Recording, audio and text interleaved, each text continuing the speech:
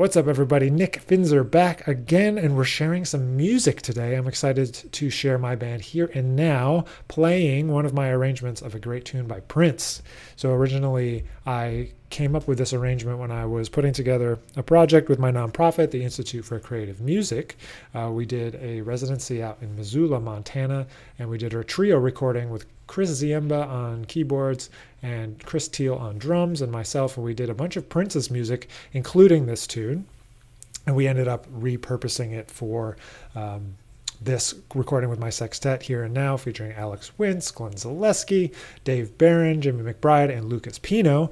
And I like to say when I introduce this tune that this is as if Prince met the John Coltrane Quartet with McCoy Tyner and Jimmy Garrison and Elvin Jones. I was going to say Jimmy Cobb, not Jimmy Cobb. Elvin Jones on the drums and getting that energy out into the world. And just that kind of, you can hear it in the way that we're playing. So I hope you enjoyed this kind of mashup. And this came from right when Prince had passed a couple years back. But it's a fun arrangement for us to pull out every few gigs. So it really allows the band to stretch out. So I hope you enjoy. Thanks for being here on the audio experience. And without further ado, here is The Greatest Romance That's Ever Been Sold.